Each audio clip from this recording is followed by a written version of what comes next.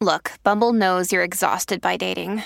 All the must not take yourself too seriously and 6'1" since that matters. And what do I even say other than hey?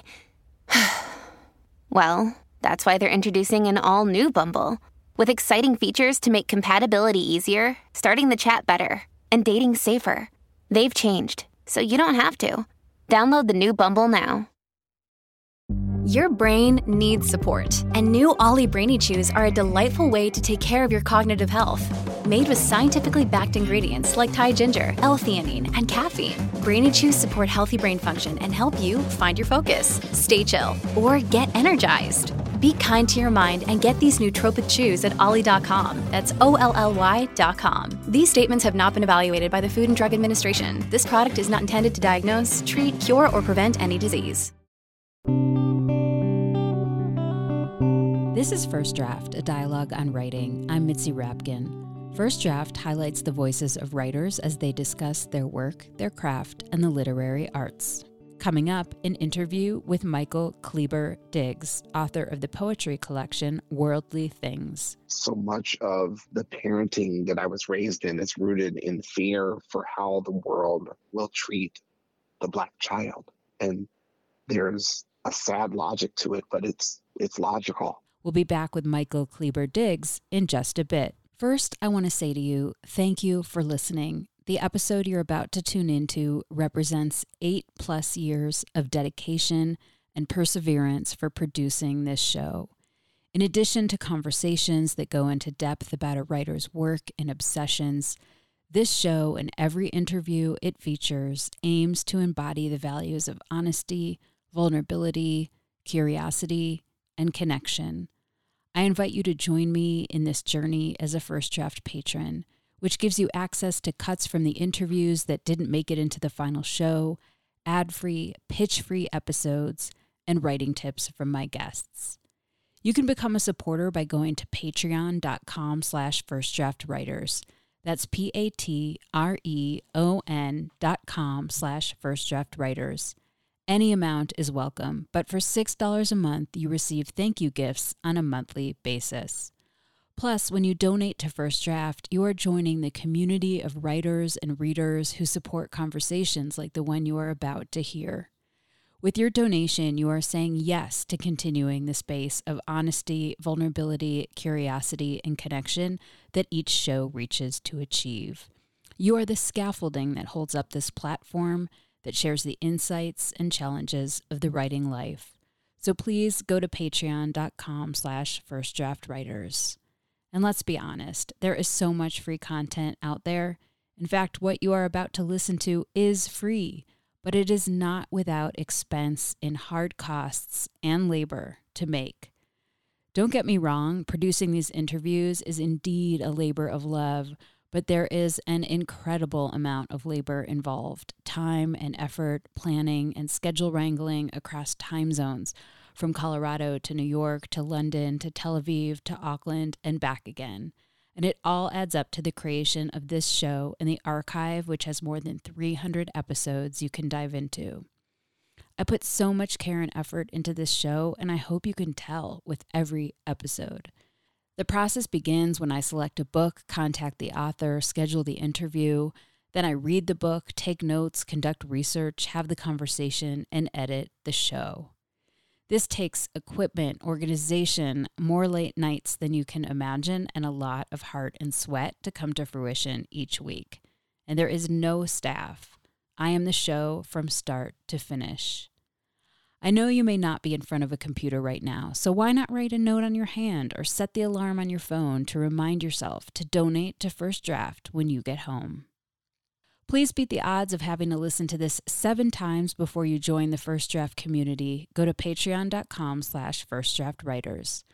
Please stay tuned at the end of this show. I'll offer recommendations on an episode in the archive that is similar to the one you're about to hear. And please rate the show on iTunes and tell everyone you know to subscribe. And thank you for your support and for being here with me today, right now, in this moment. And on to the show. My guest today is Michael Kleber Diggs, the author of the poetry collection Worldly Things, which was awarded the 2021 Max Ritvo Poetry Prize. He was born and raised in Kansas City and now lives in St. Paul, Minnesota. Kleber Diggs is an attorney and teaches poetry and creative nonfiction through the Minnesota Prison Writers Workshop. His work has appeared in the Rumpus, North Dakota Quarterly, Rain Taxi, and Waterstone Review, among others. Worldly Things is broken up into 3 sections and investigates love and loss, family history, police violence on Black lives, and the way America fails its own people. The collection calls on memory and image, direct experience, and insight into our culture to create poems of sorrow and hope and a future filled with kindness. We began our discussion with me asking Michael Kleber Diggs this question. So this collection, Worldly Things, some of the things that I see going on in here, and feel free to correct me if I'm wrong, but you write about family, you write about the death of your father who was shot. He was a dentist. You write about your mother now. You write about gardening and this sense of fecundity, which is what I found in part 1 of sort of beginnings and bringing people along with you. And then in part 2, that section feels more grounded to me in some deep pain and our society and really looking at who we are and in particular how we treat people of color. And then the third part feels very earthy and rooted and generational.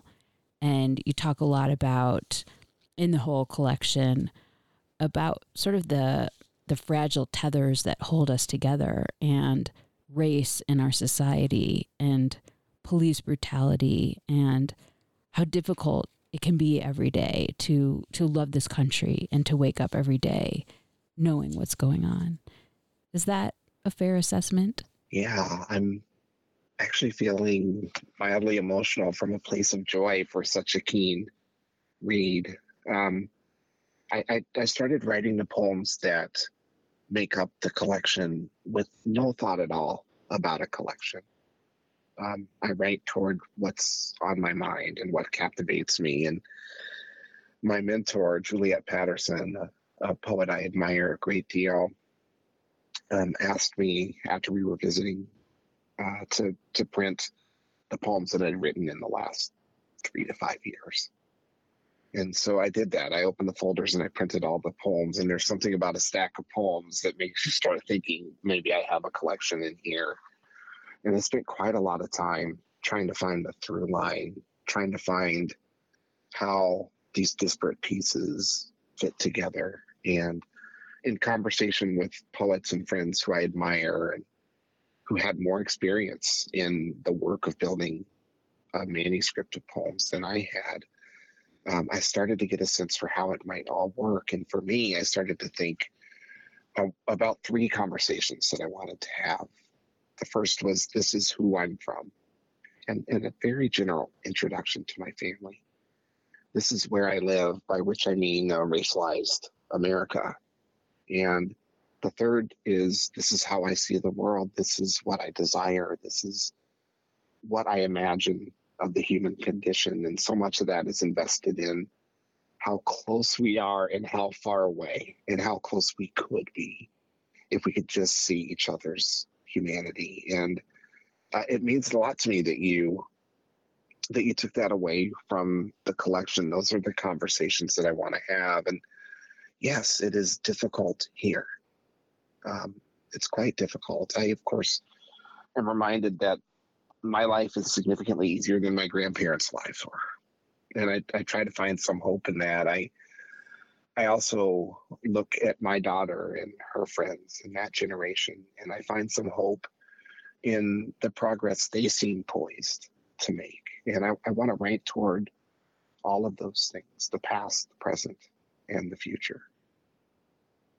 Your poems, although, I mean, I didn't analyze them poem by poem in terms of if you were speaking to women or men, you definitely have a focus on yourself, your father, the Black men who've been killed by police, But you also have your wife and your daughter and your mother in there.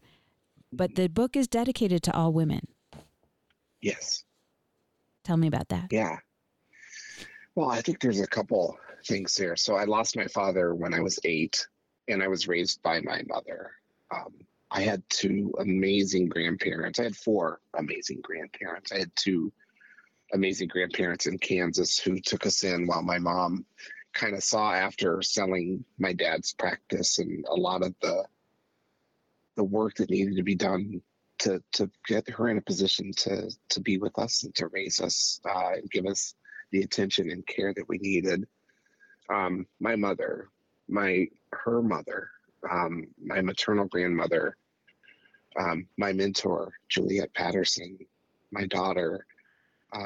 These women are foundational for me. And I really feel that as a result of my upbringing, I really kind of lean toward matriarchal methods of care. And my doctors are mostly women, and I think I feel most comfortable within that kind of model. I've been writing lately, and I write a little bit in Worldly Things about masculinity and a desire for a new model for fathers and men. And in a lot of ways, what I'm writing toward is a tenderness that I see more often embodied in the strong women who have meant a lot to me, both as a person and as a writer. Well, your poem in your first section, and we'll talk a little bit more about the first section in just a minute, but your poem in the first section, Ode to My Mother's Face, I was wondering if you could read it. When I read it, I started crying, and I think the poem on itself is very powerful, but it also was built up to because I knew more about what your family had gone through by the time I got to this poem. Yeah, thank you. Ode to My Mother's Face. Crowned by carob and silver down, lovely across her Oklahoma earthen glow, my mother's face is an ovate frame with apostrophe eyebrows possessing the massive planets of her eyes. I love her countenance captured in a photo from 50 years ago, before her lover was killed and not replaced, before the joys and blood of motherhood.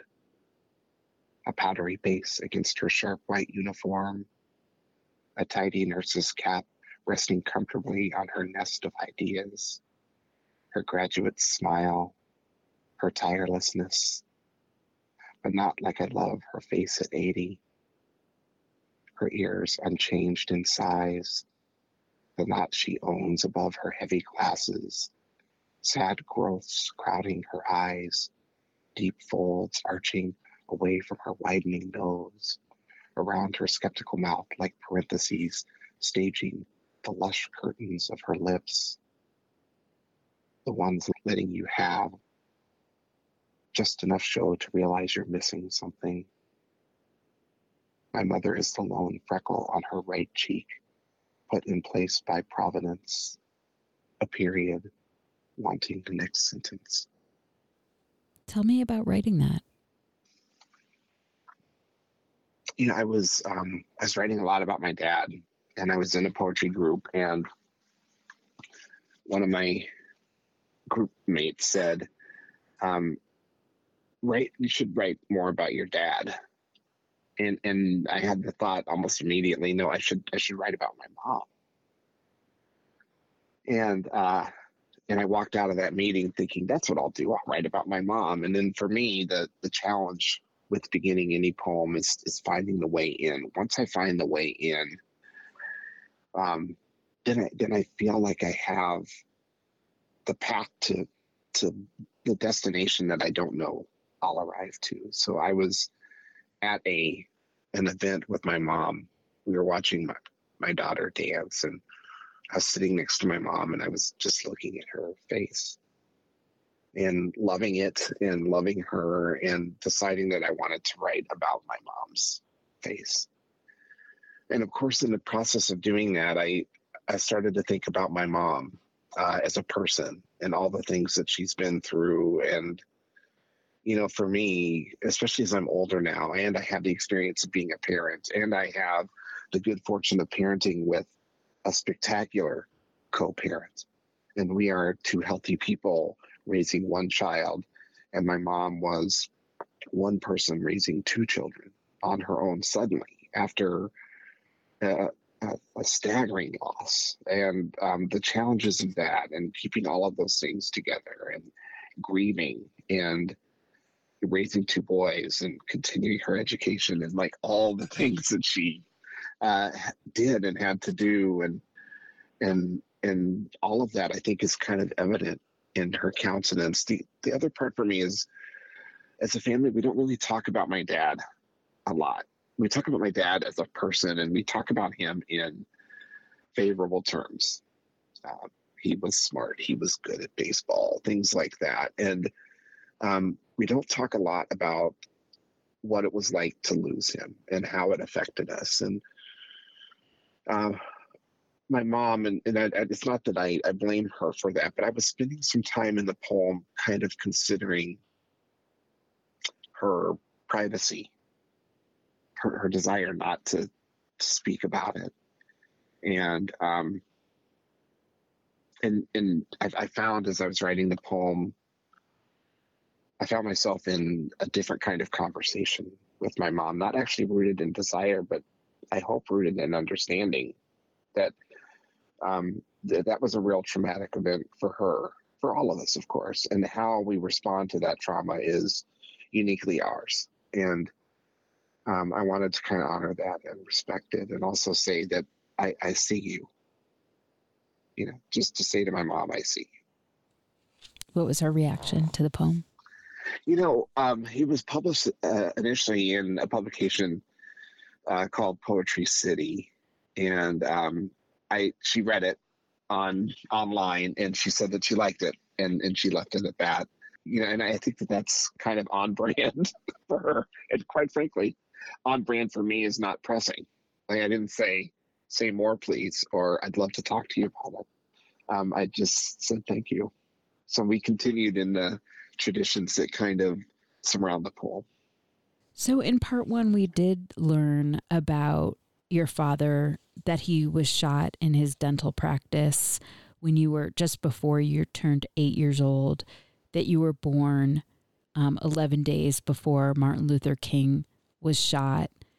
We learn, at least I think, that you like gardening, and that you're really looking at the world around you and your place in it as both a Black man and an educated Black man, and a father and an American. In the poem Superman and My Brother, Spider-Man and Me is where I feel like that's where we really learn your origin story and sort of gives perspective on who you are in the world. And I'm wondering if we can talk about this poem. And if you want to read it, you can. Yeah. So first, by way of background, I've been writing poetry for a while and kind of writing about a lot of things except the death of my father. And I've been captivated by the squirt guns. In the poem, my brother and I get squirt guns, and they're different than the squirt guns that all the other kids on the street have. And I wanted to write about those because I thought that was kind of funny and interesting. And then all of a sudden, here was my dad, and here was his death. And I guess I found myself ready to talk about it and write about it, and so I did. I'll read the poem. Superman and My Brother, Spider-Man and Me. My brother and I were born to educated, middle-class parents 11 days after Martin Luther King's assassination. Our home aspired to nonviolence, no gun culture, no guns. Even then, folks knew Black boys in a white city needed more than their parents' desire to stay safe. They understood about misunderstandings. Even then, Black boys were shot in parks playing games children play. So when we turned 8, instead of squirt guns, we got puffy superhero heads that sprayed water from their mouths when we pulled the trigger. We delighted in comic book legends spitting on our friends at our behest. It was white boys on the block with their pistols and revolvers that always shot harder and farther against Superman and my brother, Spider-Man and me. We gave as good as we caught until we were exhausted. 1976, the bicentennial year. Summer suggested it would never end, but autumn always comes. 1 month before our birthday, our father was shot and killed in his office. He was a dentist. I tell you that for a reason. I use educated and middle class for a reason. I don't want you to think our dad had it coming. I want you to focus on something else. Our parents' designs were undone anyway. There is no sanctuary in the theater. Lost for months in our bedroom, our desperate island, we began to confront a loss that reveals itself still. Spent our allowance on comic books, dreamed of rough places made plain, tried to hew hope from a mountain of despair. Do you want to say anything else about that poem? Only that in the ending there's an Easter egg of sort. I kind of borrowed the hew hope from a mountain of despair idea from Martin Luther King, and wanted to just go back to that part of it. And I also wanted to say that poem is really important to me.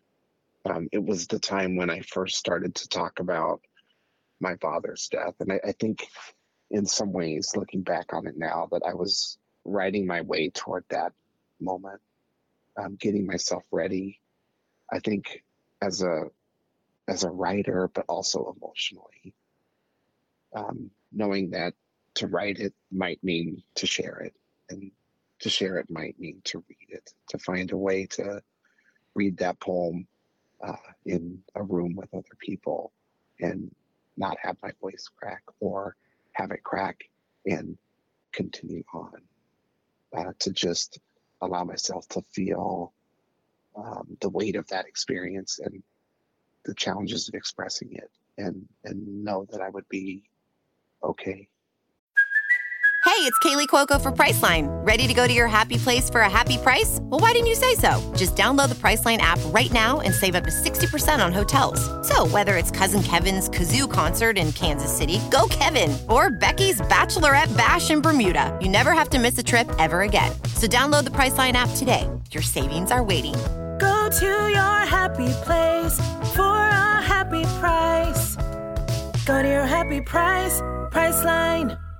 Did something happen in your life where you felt like all these poems about your dad or wanting to write about him occurred to you, or just started happening regardless of your conscious mind?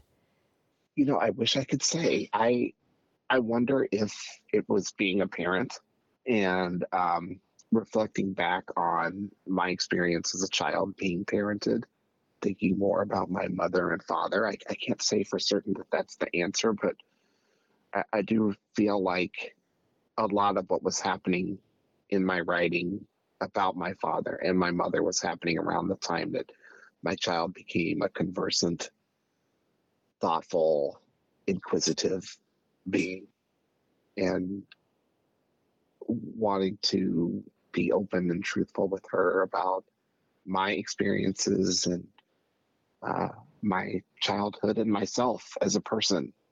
Not just as a father, but also as a person. I think probably transported its way to the writing desk, but I also really hold open the possibility that it was more mysterious and organic than that. I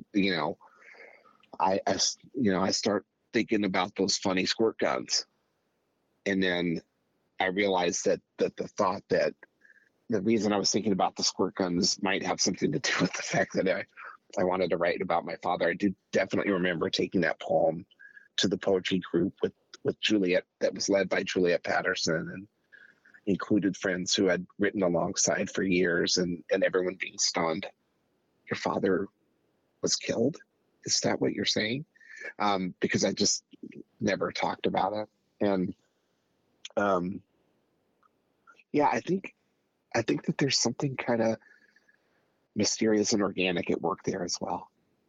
Do you know why he was killed? No. I know what the newspaper says. In the newspaper, it said that a man came in and asked, of all things, for antibiotics. My father said that he didn't have them, and the man shot him. And that was reported by my father's office manager and dental assistant, who survived the attack. And I don't have any reason to doubt that that's the case. I do sometimes wonder if there was more to it than that. I have started to kind of research into it.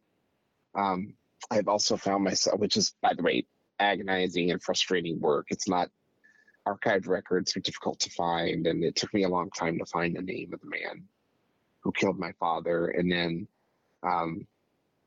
he has a very, very, very common first name and a very, very, very common last name. So that also made the research challenging. But the only reason I would want to do that is to know more about my father. I'm not entirely interested in the circumstances around it, although I suppose having access to that would be helpful to me in some ways. I mainly am motivated by a desire to know more about my dad. And my thought is that through that, I would get additional information about who he was. So you didn't have to live through a trial or anything when you were that age? No. And in fact, so we lived in Kansas City, and not long after our father died, my brother and I moved to Wichita and lived with our grandparents while my mom stayed in Kansas City and dealt with all of that. Well, you write in another poem in the first section, it's called I Love My Neighbors as I Love Myself. I learned of love in harsh commands, curt rebukes, and tired, ravenous hands. Tell me about that line. Yeah. So I'm actually thinking a bit about this parenting and the way Black children were often parented in the 70s. It just was a different model than I think we see to the same extent today.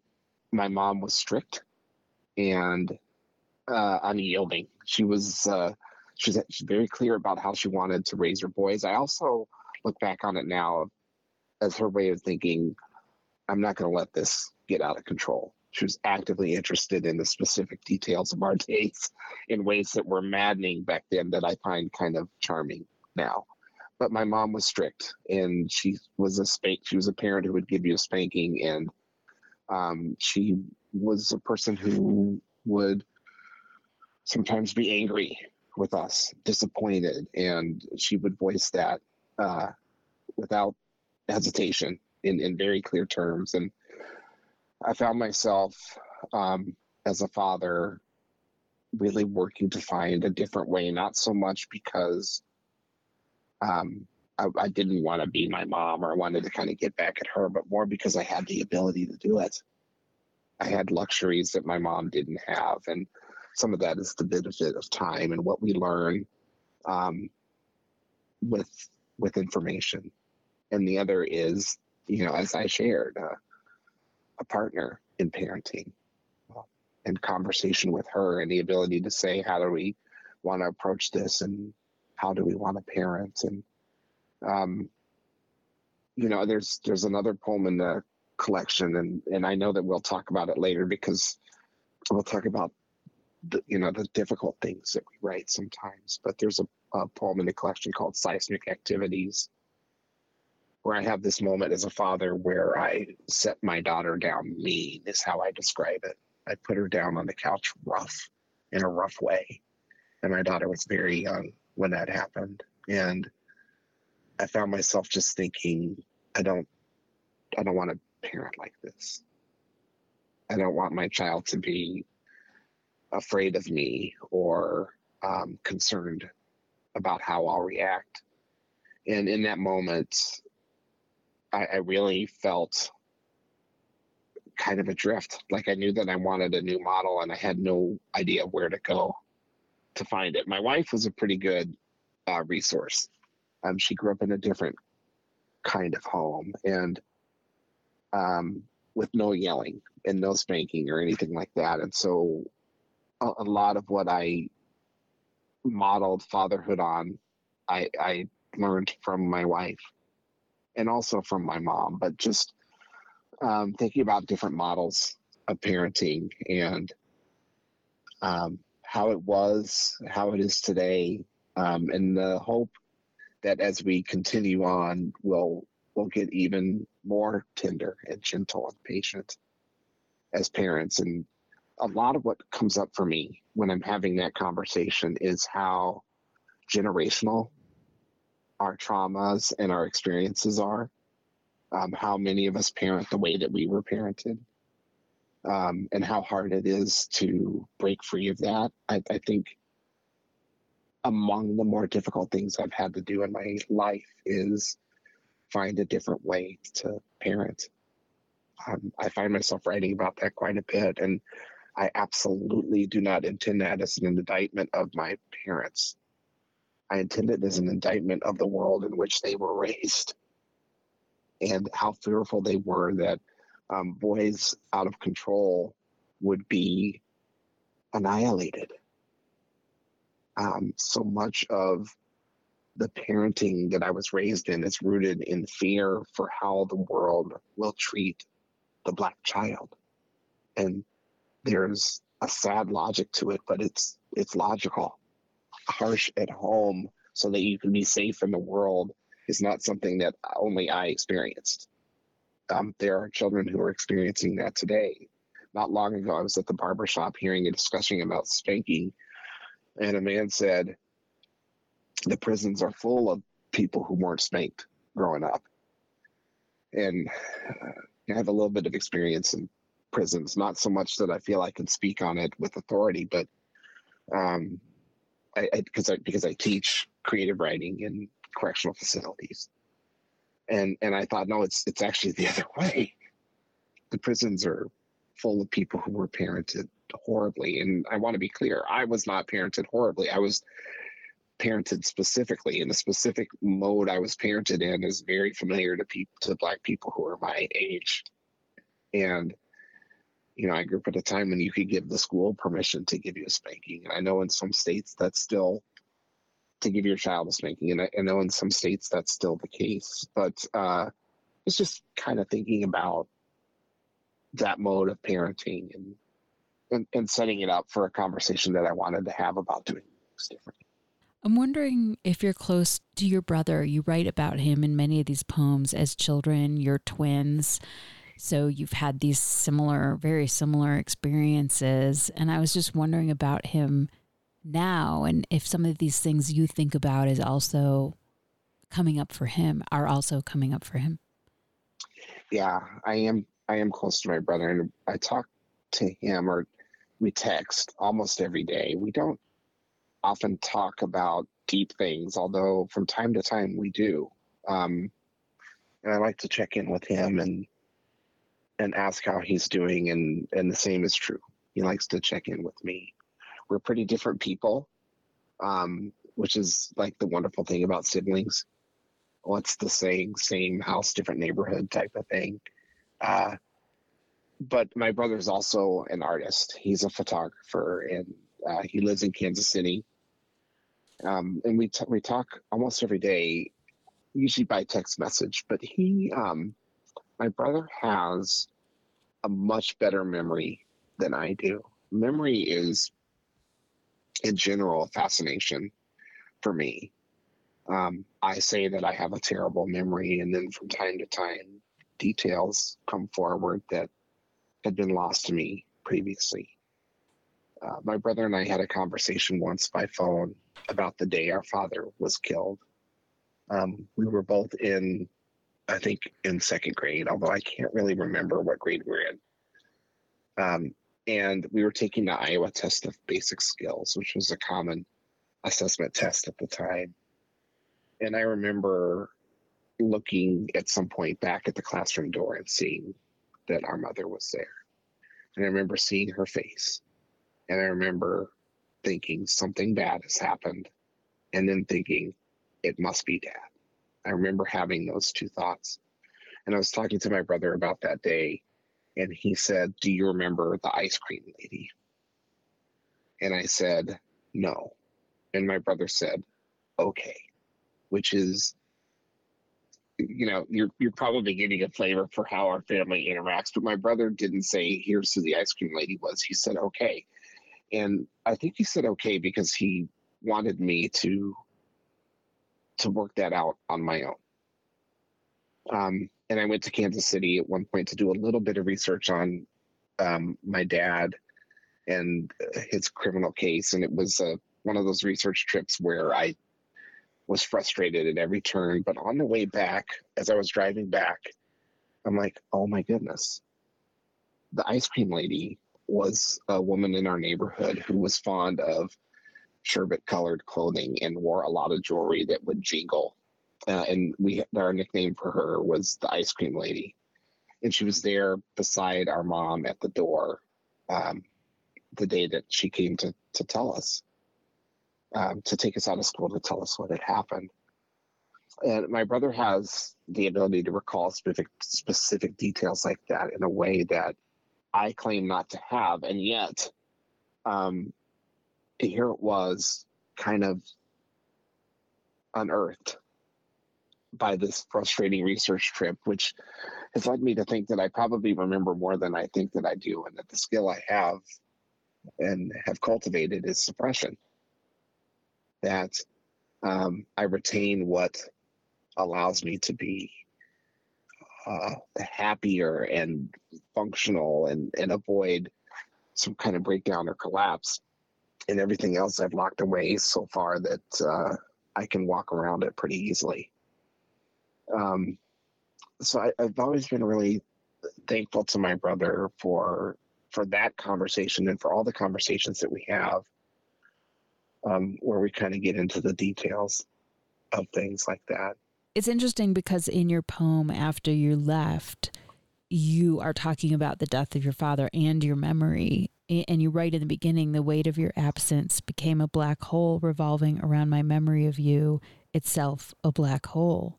And in the poem, you basically talk about how the whole entire universe is askew because of this loss and because you miss your father. And so it seems like in some ways the way that you are talking about your memory is you don't necessarily know all the details, but you certainly know the impact.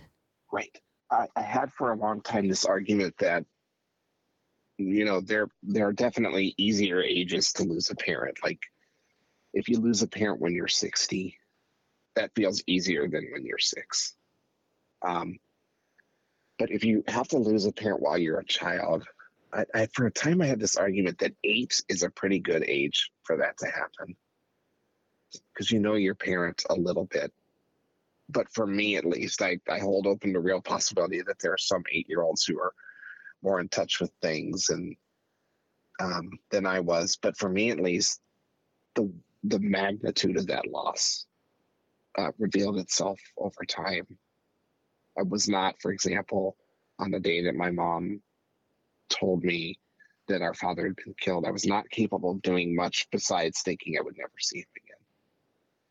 I didn't understand what that would mean for all the times in my life when I really wanted to have my father there. And thank goodness, because that would have been overwhelming. And in some ways, that's the perspective of an adult, but it's also a perspective that I definitely, I think, also understood at the time, that my entire universe had been altered in a profound way. But it didn't I definitely knew that that was true. It's interesting at the same time, like in your poem Gloria Mundi, some of your thoughts, at least how I took them about mortality, that in a way that we are one of many. You write, our moment here is small. I am too, a worldly thing among worldly things, 1 part per 7 billion. Make me smaller still, repurpose my body, mix me with soil and seed. So I was curious about, not that it's a juxtaposition because we live in paradox, but maybe some of the thoughts that went into this poem. And you're talking about, if you can make it to my funeral, great. If you can't, dance for me wherever you are. So I hold two truths kind of at the same time. There's a rabbinical teaching, as I understand it, about, having a note in each one of your pockets. One says something like, I am but a speck of dust. And the other is something like, the world was created for me. And I have a similar belief. It's that my smallest gesture matters way more than I could possibly understand. That the smile that we give to the weary traveler may change the course of their day in a profound way. And that I am insignificant. I hold those two ideas at the same time. And some of that is kind of a raging against the Western, especially the kind of the current Western selfishness. I wasn't thinking about it at the time, but right now the images from India really help kind of bring forward that idea to me. I want my time here to be purposeful. I want to have a positive impact on the people around me and on the community that I live in. I want to hold meaningful conversations. I feel so lucky to have a platform to do that. And I also feel that I'm not really all that important. It's a really hard idea to articulate. So, and I'm so grateful to you to kind of juxtaposing that to after you left. So I'm simultaneously saying this absence of this one person is so huge in my life, and then also I'm not all that important. There are so many people here right now. So many people have lived and will live after I'm gone, and I think it's kind of my way of saying that I'm going to continue to do to embrace those small gestures and those small moments. I'm going to keep writing poems, and I'm going to do that aware that, or at least seeing myself as one part of a very large group of people who are here at a very small moment in time. Let's talk a little bit about part 2. So as you get into part 2, as I mentioned earlier, it feels more grounded. There's more kind of societal pain, more poems written directly toward the plight of the young Black man and the Black man that's been hurt by the prison system or hurt by police violence, all too often killed in police violence. You have poems to Freddie Gray and George Floyd and poetry about the country of America and fatherhood. And I was wondering if you would read My Ultimate Thought Is This. Yes. My ultimate thought is this. In conversation, a friend from my youth who worked for a time as a prison guard saw fit to say, Michael, you don't know much. Lots of these convicts are just feral beasts. On hearing his words, I surrendered faith. I wound myself up so I could pounce down on his beliefs. pinned him down hard, showed him my teeth, growled in his face from my far better view. I despised his and him. Chewing on the cheek of his claim, the next to last thought to enter my head was this: only a beast sees a man as a beast. Do you want to tell me more about this? I felt just like you. I was like growling. Yeah, so I was looking at this, by the way, is a thing that really happened. One of the things I love about poetry and about a collection of poetry is that I can talk about true things in things that really happened and in things that I made up. I did not, for example, drive around admonishing strangers. I did not water my neighbor's garden at night. But I did have a conversation with a friend from my youth who worked as a prison guard, and I teach poetry in prisons. And he was telling me I'm naive and I don't understand how these people really are and that they're wild. And I was disagreeing with him, and I also was really angry with him for that view. And I thought it was awful, and I was looking down on him, and I was thinking that he was a wild beast. And then I realized I'm doing the same thing he is. And I'm one of the things that I want to talk about, I think probably more than anything, I love to write about community and what prevents us from being a human community. And I like to write about empathy. And when I walked away from that conversation, looking down on my buddy who worked as a prison guard and then as a truck driver, and I'm a poet. Like, come on. So I had all the benefit of education and things that he did not have. And my friend is white, by the way, and looking down on him, and he's looking down on other people. And I'm like, what are we doing? Like, why are we doing this? And I'm no better. I'm no better than my friend. I've made the same error he has made. And from that, I get understanding. And I also get empathy. I think that we're prone to the same errors many of us human beings are. And that there's a tremendous value in seeing that and realizing it. And I thought about my friend differently as I was writing this poem. And myself. I thought about myself differently too.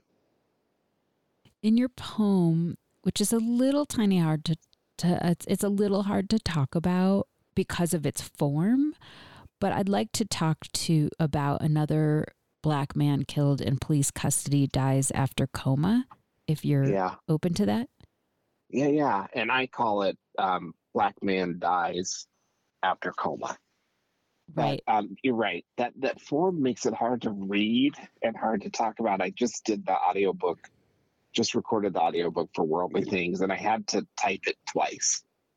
What I'm imagining in this poem is that there's a hypothetical journalist who's writing about the death of Freddie Gray, and a hypothetical editor behind that journalist translating the journalist's more human presentation into traditional newspaper reportage, where the journalist makes an effort to indict the police, to only report what is actually known about what happened rather than speculate, or present Freddie Gray as a full person who had a mother and sisters, and the editor changes those things, and even what could be presented neutrally becomes pejorative. So assumptions are made about the neighborhood that he lived in and things like that.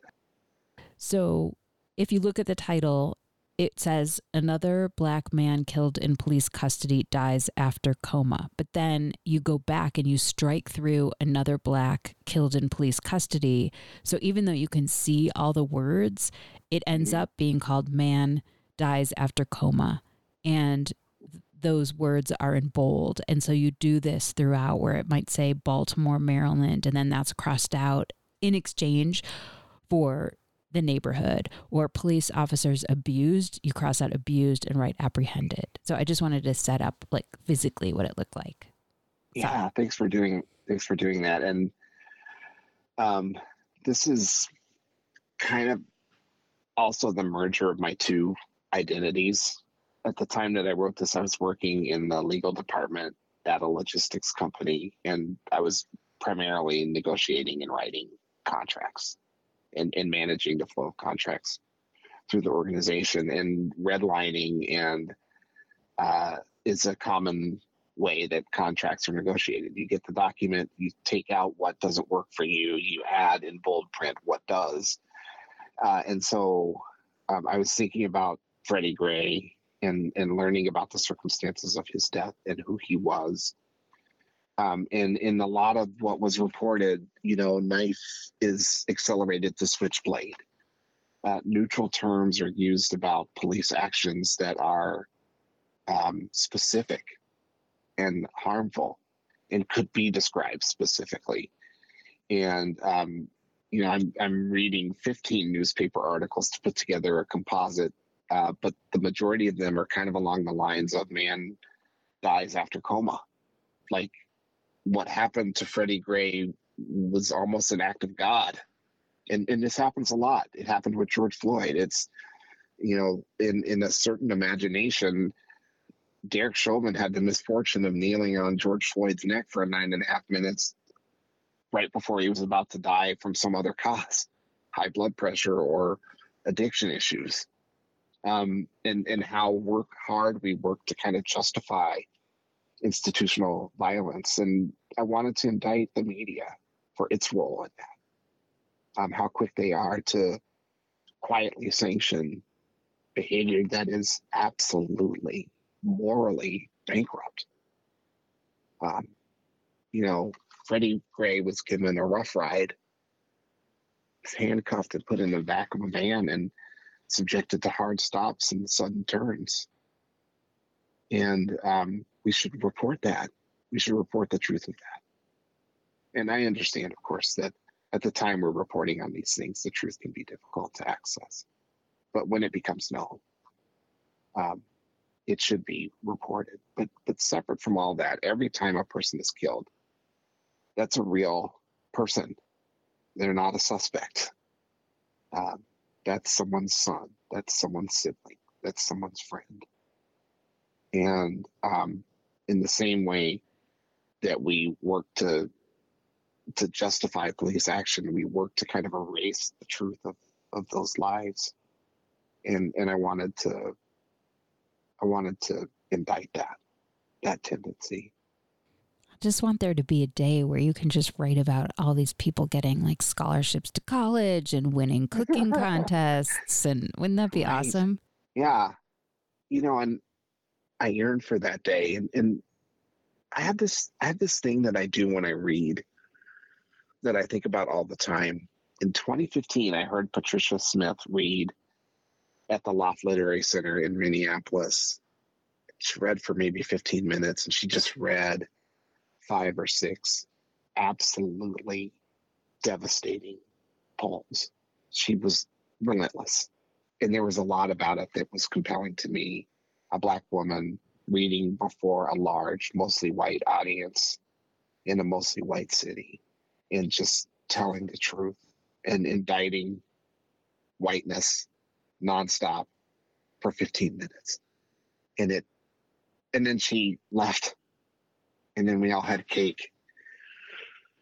I have a tendency to read poems about institutional violence and then close with something more nuanced and like, oh, that Michael's a character. I have a really hard time not softening it up. And really what I'm trying to do is I'm not trying to make people feel better. I can't do that. What I'm trying to do is I'm trying to be seen as a poet who writes about a lot of things. Now, Patricia Smith has multiple books and, she's widely known. I think that people understand when she's reading for 20 minutes about racism and whiteness and the wages of racism, that she also talks about other things. I have a tendency to worry that people will think that that's all I am concerned with. And so I tend to like to throw in other things too, but it's also that, in addition to wanting to point at the truth of ugly things, I want to point at the truth of beautiful things too. Yeah, I want to talk about how much I love my neighbor. I want to talk about like my fondness for ecumenical traditions, even though I myself am not a religious person. I want to write about a lot of things, but I will say that it's really difficult for me not to use my voice to also say, this is wrong. This is ugly. We are all perpetuating this. This has to stop. It's hard for me to imagine that there will ever come a time that I'm not doing that, because it's, as long as it's happening, I'm going to write about it.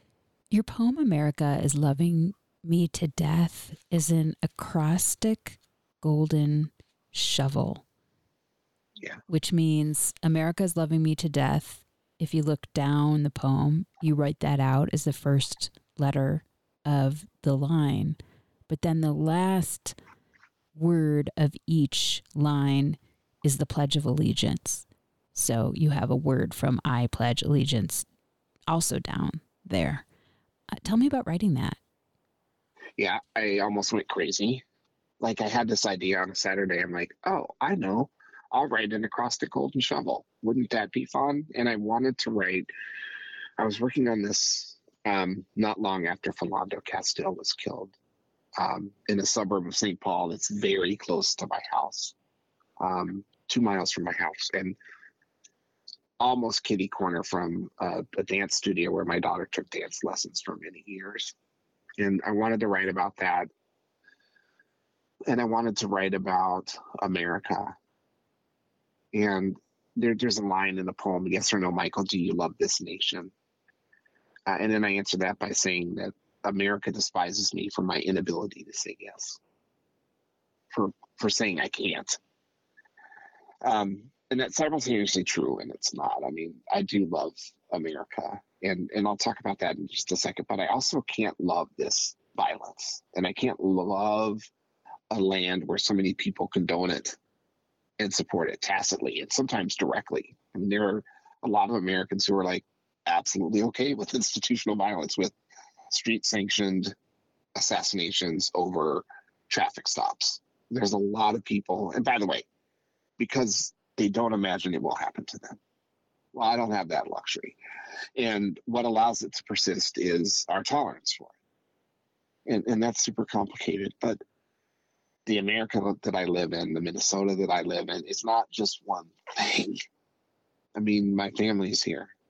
My friends are here. And I live in beautiful communities, inhabited by beautiful people.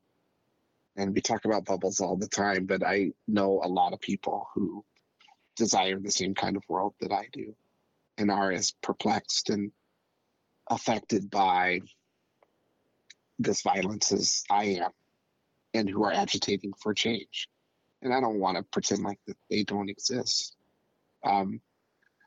because they do, absolutely. But when we talk about America structurally, systematically, in its institutions, in its history, and in our inability to look that history right in the face and acknowledge it, it's hard to love that America. I can't love that America. I love America's promise. I love America's efforts when they're made, but I can't love the America that tears down neighborhoods and kills people in the street and then, tries to make it disappear with polite violence. I don't love that America. I can't. Before we get to the very last things, I wanted to ask you about the cover. It's really astounding. I'll let you describe it and tell me a little bit about it. Yeah, on the cover, there are 4 or 5, two young men, 2 Black young men are centered, and they're looking up at the sky. And behind them, there are 3 other men. And as it happens, they're playing basketball.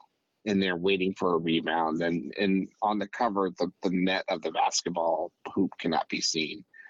But in the original photo by a Minneapolis-based photographer named Wing Young Huey, you can see the net at the very top. And I was working with Mary Austin Speaker, who's the art director at Milkweed and who designs covers for Milkweed and for other publishers. And we just were kind of talking generally about what we wanted to do. And I asked about using art. And I had a handful of artists in mind. I really wanted to work with a person of color. I was hoping to work with someone in Minnesota, but I wasn't really set on that. And I went to Wing's page because I've admired his work for years and was going through his images. And when I saw this one, it just felt exactly right. Just Black young men looking up toward the sky and toward heaven and toward the vastness in both really just spoke to me in part of the conversations that I want to have in a collection, and to see myself in them and the future and just all the possibilities. When I happened on this photo, I felt like my search was done, and we reached out to Wing, and I'd kind of been in the mode of, well, he may say no, and also open to other possibilities, not settling on the idea that this one image had to be the image. But when he said yes, I was overjoyed. Can you read a passage from an author that speaks to you or influenced you as a writer? Yeah. So I love so many writers. I think like all writers, we read widely and we stumble on people who just matter to us a lot. But I want to read a passage from Pablo Neruda's Nobel Prize speech, which he called Toward the Splendid City. There's a moment in this speech where, so the address is very long. I love it for its length. And the first, probably 40% of it, is about a journey he took to the remotest parts of Chile, through the mountain country to get to this desolate place, and how hard it was to take that journey, like literally machetes cutting a path. And at one point he arrives to a village of people who bathe his travel group and feed them. And they as they leave, they try to offer money, they just won't take it. And Pablo Neruda talks about that desolate mountain place as similar to the landscapes of Scandinavia where he was giving the Nobel address. And I've read this and returned to this for years. I read this, quite frankly, probably twice a year. I have a low-level obsession with it. But there's this moment after he talks about that journey, where he writes that during this long journey, I found the necessary components for the making of the poem. There I received contributions from the earth and from the soul. And I believe that poetry is an action, ephemeral or solemn, in which there enter as equal partners solitude and solidarity, emotion and action, the nearness to oneself, the nearness to mankind, and to the secret manifestations of nature. And that idea, to me, articulates what I hope to do in my own work. The nearness to mankind and the secret manifestations of nature, and to feel connected to other people in work that I do on my own. Really what I'm doing is reaching out. That's the whole effort right there. I'm reaching out to people I love, to people who confound me. Reaching out with this just desire to be together. That's solidarity. To see the oneness. That's really what I'm trying to do. And when I read Neruda's work, when I read this Nobel address, I feel so inspired, so motivated. Can you read something you wrote? Maybe it was tricky or hard or changed a lot from the first draft. Yeah, for me, that's seismic activities. And it's a long poem, so I won't read it here, but I'll just say that um, in that poem, I talk about my father's anger, and then I confront my own anger as a father. Um, and it's a contrapuntal, which is part of why it takes so long to read. But could I share a passage from it? Yes. And can you explain a little bit of what that means? Oh, sure. I do that. I talk in code. So a contrapuntal poem, and it can be presented in a variety of different ways, but it's generally set in two columns. And each column is a poem on its own. And you can read them across for a third poem. So poem, poem, and then across for a third poem. And in this one, I have a passage where I write, I loved my father, but he frightened me. I recall being invaded by fear. Once he sent rage like fire into my face. I reeled, staggered and dizzy, burning nerves. I had a hard time keeping my feet on the ground. I tried to figure out what I'd done to deserve total torture. I wanted my father to be a blessing, a miracle for me, something more than my tormentor, and he was beautiful too. Heartbreakingly beautiful. I remember hitting baseballs one autumn. I probably imagined innocence a shield. I was a child. We were in our backyard. Not much later, I'd set my girl down mean. My rage, a ball I threw. Dad put a hurtin' on it. And I've really wanted to present my father in all of his complexity. I wanted to confront my own kind of automatic instinct toward a physical parenting hands. I'm going to put my hands on my child. I'm going to set her down firmly and briskly and meanly, and with the hope that if I do that, she'll stay in place, which is what I wanted her to do in that particular moment. And then just suddenly confronting this idea that I would replicate a model that I despise. I understand it, but I despised it. And that poem was without question the hardest poem for me to write, both technically and emotionally. Contrapuntal is hard to manage on its own. If you change something in the left column, it almost always ripples all the way through the poem, but also to just make myself say it. The poet Dinesh Smith, I listened to them on a podcast recently, and they said when they're at the end of the poem, they ask, have I said it? And I have kind of a version of that. I ask myself, the question I ask myself is it real? But for this poem, getting myself to say it was really, really hard. And it took a long time and many, many drafts, north of 40 drafts before I got it to the point where I felt like it was real. Where do you write? I write in the kitchen a lot. We have a house that was built in 1913, and we have a pretty big kitchen, but it has yellow walls and white cabinets, and it's bright, and it has sunlight to the south and to the east. And so it's well lit, and it's got a big cabinet and accessible snacks. What do you do, or where do you go to get away from writing? I have to say, I have a lot of hobbies. I'm furthest from writing when I'm having dinner with friends and just hanging out in that way. But I don't know that I ever am. I'm always distracted by some particular idea. I think some portion to me is always devoted to solutioning some kind of poem or capturing some kind of moment. Who do you show your work to first to get feedback?